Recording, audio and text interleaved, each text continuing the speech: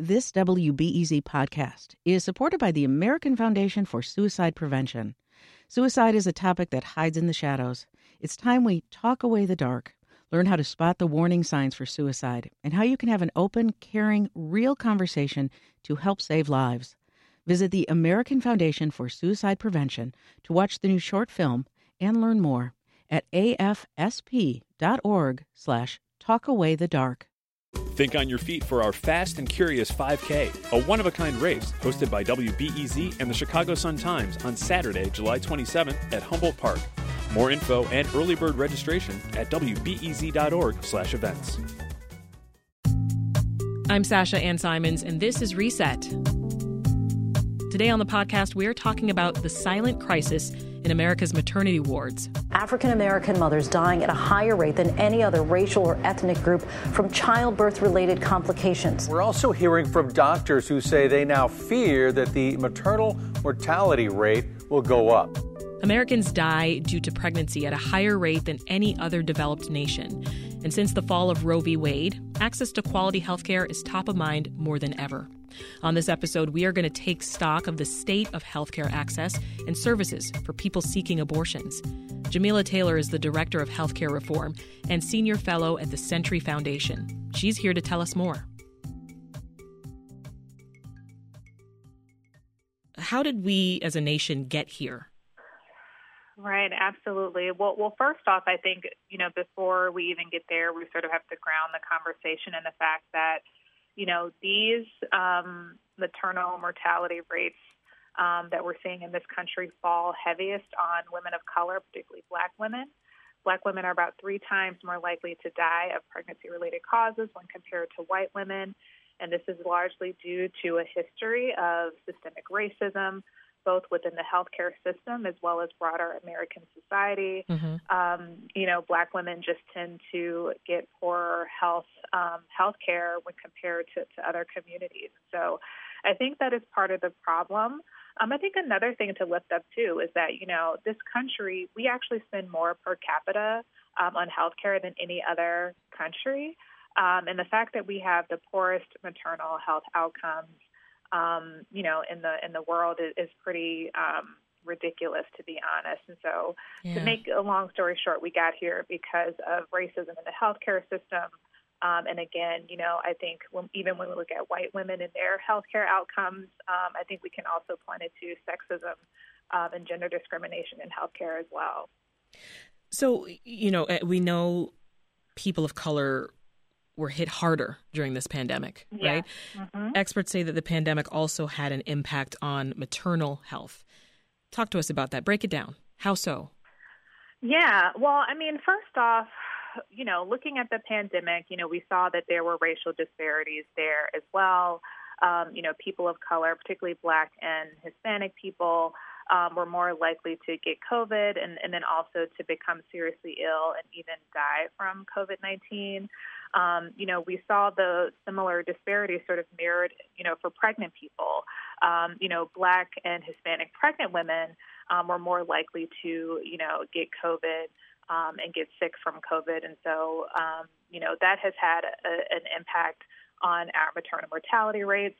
The CDC actually just released new maternal mortality rates for 2020, and we saw the maternal mortality rate among Hispanic women actually increase by 40% in the year 2020. And so that is definitely attributed to the COVID-19 pandemic and its impact on that particular population.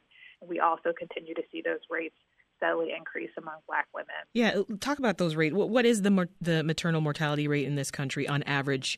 And how does the number change, Jamila, when you look at different demographics?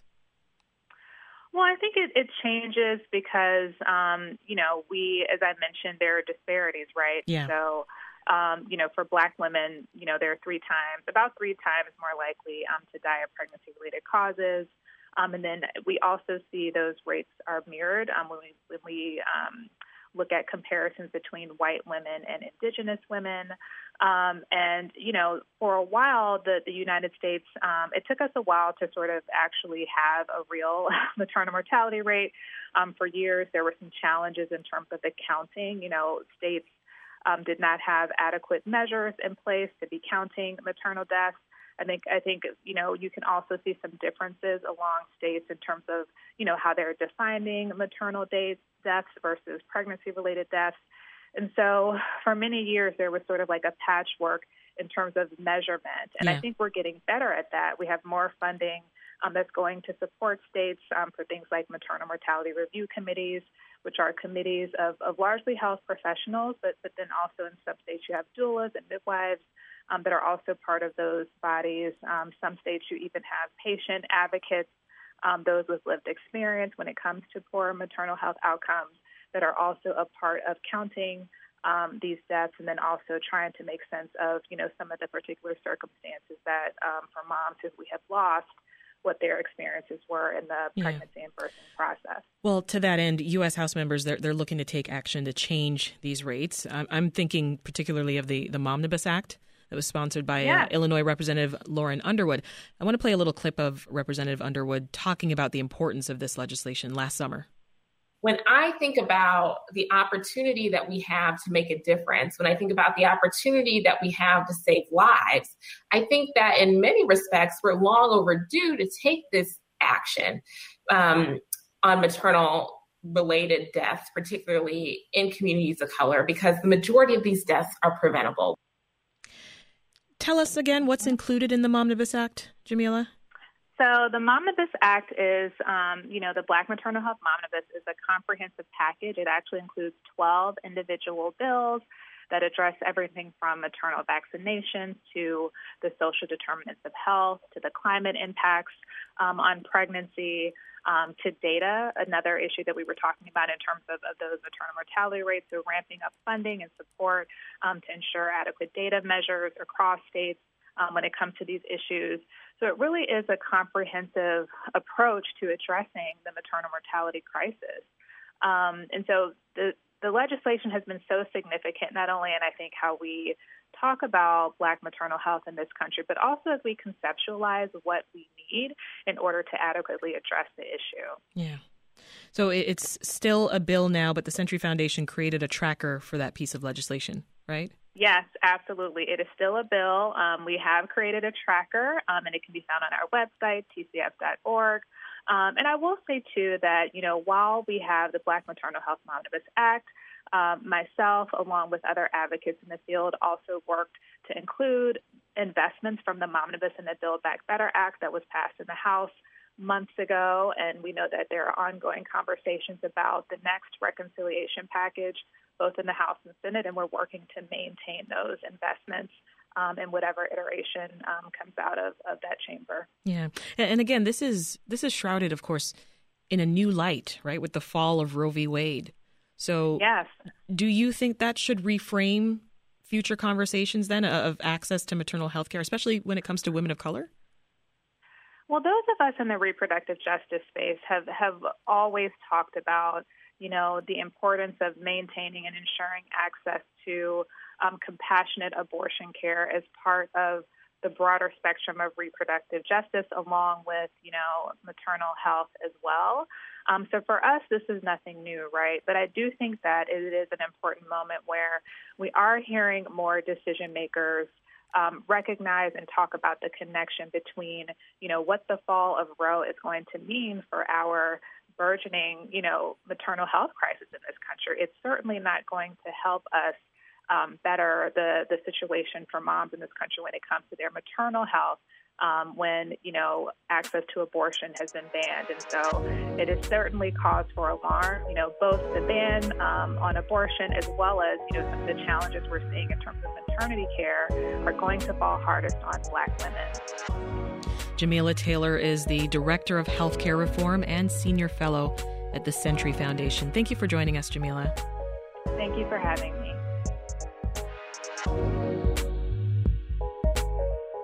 With the overturning of Roe, some abortion rights advocates are predicting a worsening Black maternal mortality crisis. While the Momnibus Act addresses the problem on a national scale, the Chicago Department of Public Health wants to target local inequities. We're going to bring another voice in to tell us what's happening on a local level to address this growing problem. Dr. Candace Robinson, Medical Director of the Bureau for Maternal, Infant, Child, and Adolescent Health at the Chicago Department of Public Health. What's the disparity in maternal mortality between Black and white Chicagoans? Yeah, so we have actually looked at this data specific to Chicago, and in 2019, we produced a maternal mortality and morbidity report. And what we found is here in Chicago, our non-Hispanic Black women are 6 times more likely to die in either during or within that year after pregnancy than non-Hispanic white women here in Chicago. You said 6 times more likely? 6 times more likely here in Chicago in that report. Yes. Yes. What action was taken then to respond to that? That's a very striking statistic. Yes, that is a striking statistic. And I think, in the time since that report is published, we've seen a lot of action in both here locally, but then I think we've also seen a lot of action at the state level, and we've seen things happening at the national level. First, I think we've seen a lot of attention given to this issue that we had not seen before. And I think that's been the first step towards making changes that can help with this issue. This issue is very complex, and there are a lot of factors that both factor into maternal mortality in general, but also into this very stark disparity that we see for our Black women versus white women. Yeah. Yeah. I was going to say, what are the factors? What are the factors from what you've seen? Yeah, I think there are multiple factors. Access to care is very important, certainly while pregnant, but also in that postpartum period. We know that, there are social determinants of health that are also a factor in health outcomes for women here in the U.S. Chronic conditions that are influenced by those social determinants of health as well. So this is a multifactorial process between care and social determinants of health. All of these things factor into these outcomes for women. Last year, Illinois passed something called the 1115 waiver. Can you explain what that is? Yes. So the 1115 waiver is a waiver that expanded postpartum Medicaid coverage for women. And this is really important. It actually took coverage from 60 days, which was the standard, to 12 months postpartum. And that really allows, a strengthening of that care for mothers, really aiming at allowing women to seek care in that time period postpartum. The Illinois actually did a maternal morbidity and mortality report, and they found that a third of pregnancy-related deaths occurred more than 2 months after pregnancy. So it's really important that mothers have access to care beyond those 60 days postpartum, and that's what this waiver allows. Mm-hmm. And I think it is also really important and aimed at reducing, those rates of maternal morbidity and mortality or illness and death, including those disparities that we see for Black women during this postpartum period. Yeah. And last month, Mayor Lightfoot pledged $500,000 of city funds to keep Chicago a safe haven for abortion and reproductive care. What does that mean, Dr. Robinson, for the health inequities that we are talking about right now? So those funds will, of course, go to support transportation, lodging, safe and necessary reproductive, obstetric and gynecologic care, and follow-up services. So we know that, here in Chicago and in Illinois, women will continue to have access to these reproductive services. And these funds will, of course, continue to be available and impact that availability of care. What else are you all doing to narrow the gap in maternal mortality between Black and white Chicagoans? Well, here in Chicago and the Chicago Department of Public Health, we have a program that called Family Connect Chicago. And our program now is in 4 pilot hospitals, but we're actually looking to expand this, and we're working to expand this to all of our birthing hospitals over the next year. This program provides in-home nurse visits for postpartum women to evaluate the physical health of the mom and the baby, but also to do a needs assessment for that mom and that family and connect them the resources. We know that this postpartum period is a very vulnerable time for moms, for their families, for their infants. And so this program seeks to really connect the mom and their family to the resources that they need during this very vulnerable period. So we're looking to have this program expanded to all 15 birthing hospitals here over the next year. This program also has a large community alignment piece where we work with the community, the organizations in the community to help provide those resources for families. And then I think it's important to note that there are a lot of partners working in this space. You know, there's the Chicago Collaborative on Maternal Health, Illinois Maternal Health Task Force, March of Dimes, and countless others who are working in this space, and many of them specifically focusing on communities where additional resources for maternal care are needed. And so, you know, Chicago Department of Public Health also sits at the table with these partners, helping to identify gaps and identifying ways to fill those gaps for maternal health needs. Dr. Candace Robinson is a medical director at the Chicago Department of Public Health. Dr. Robinson, thank you so much for your time. Thank you. Thanks for having me. That's it for today's Reset podcast. If you liked what you heard, make sure that you're subscribed and give us a rating and review because that really helps other people find us. I'm Sasha Ann Simons. Thanks for listening. Tomorrow on the podcast, our weekly news recap. We'll see you then.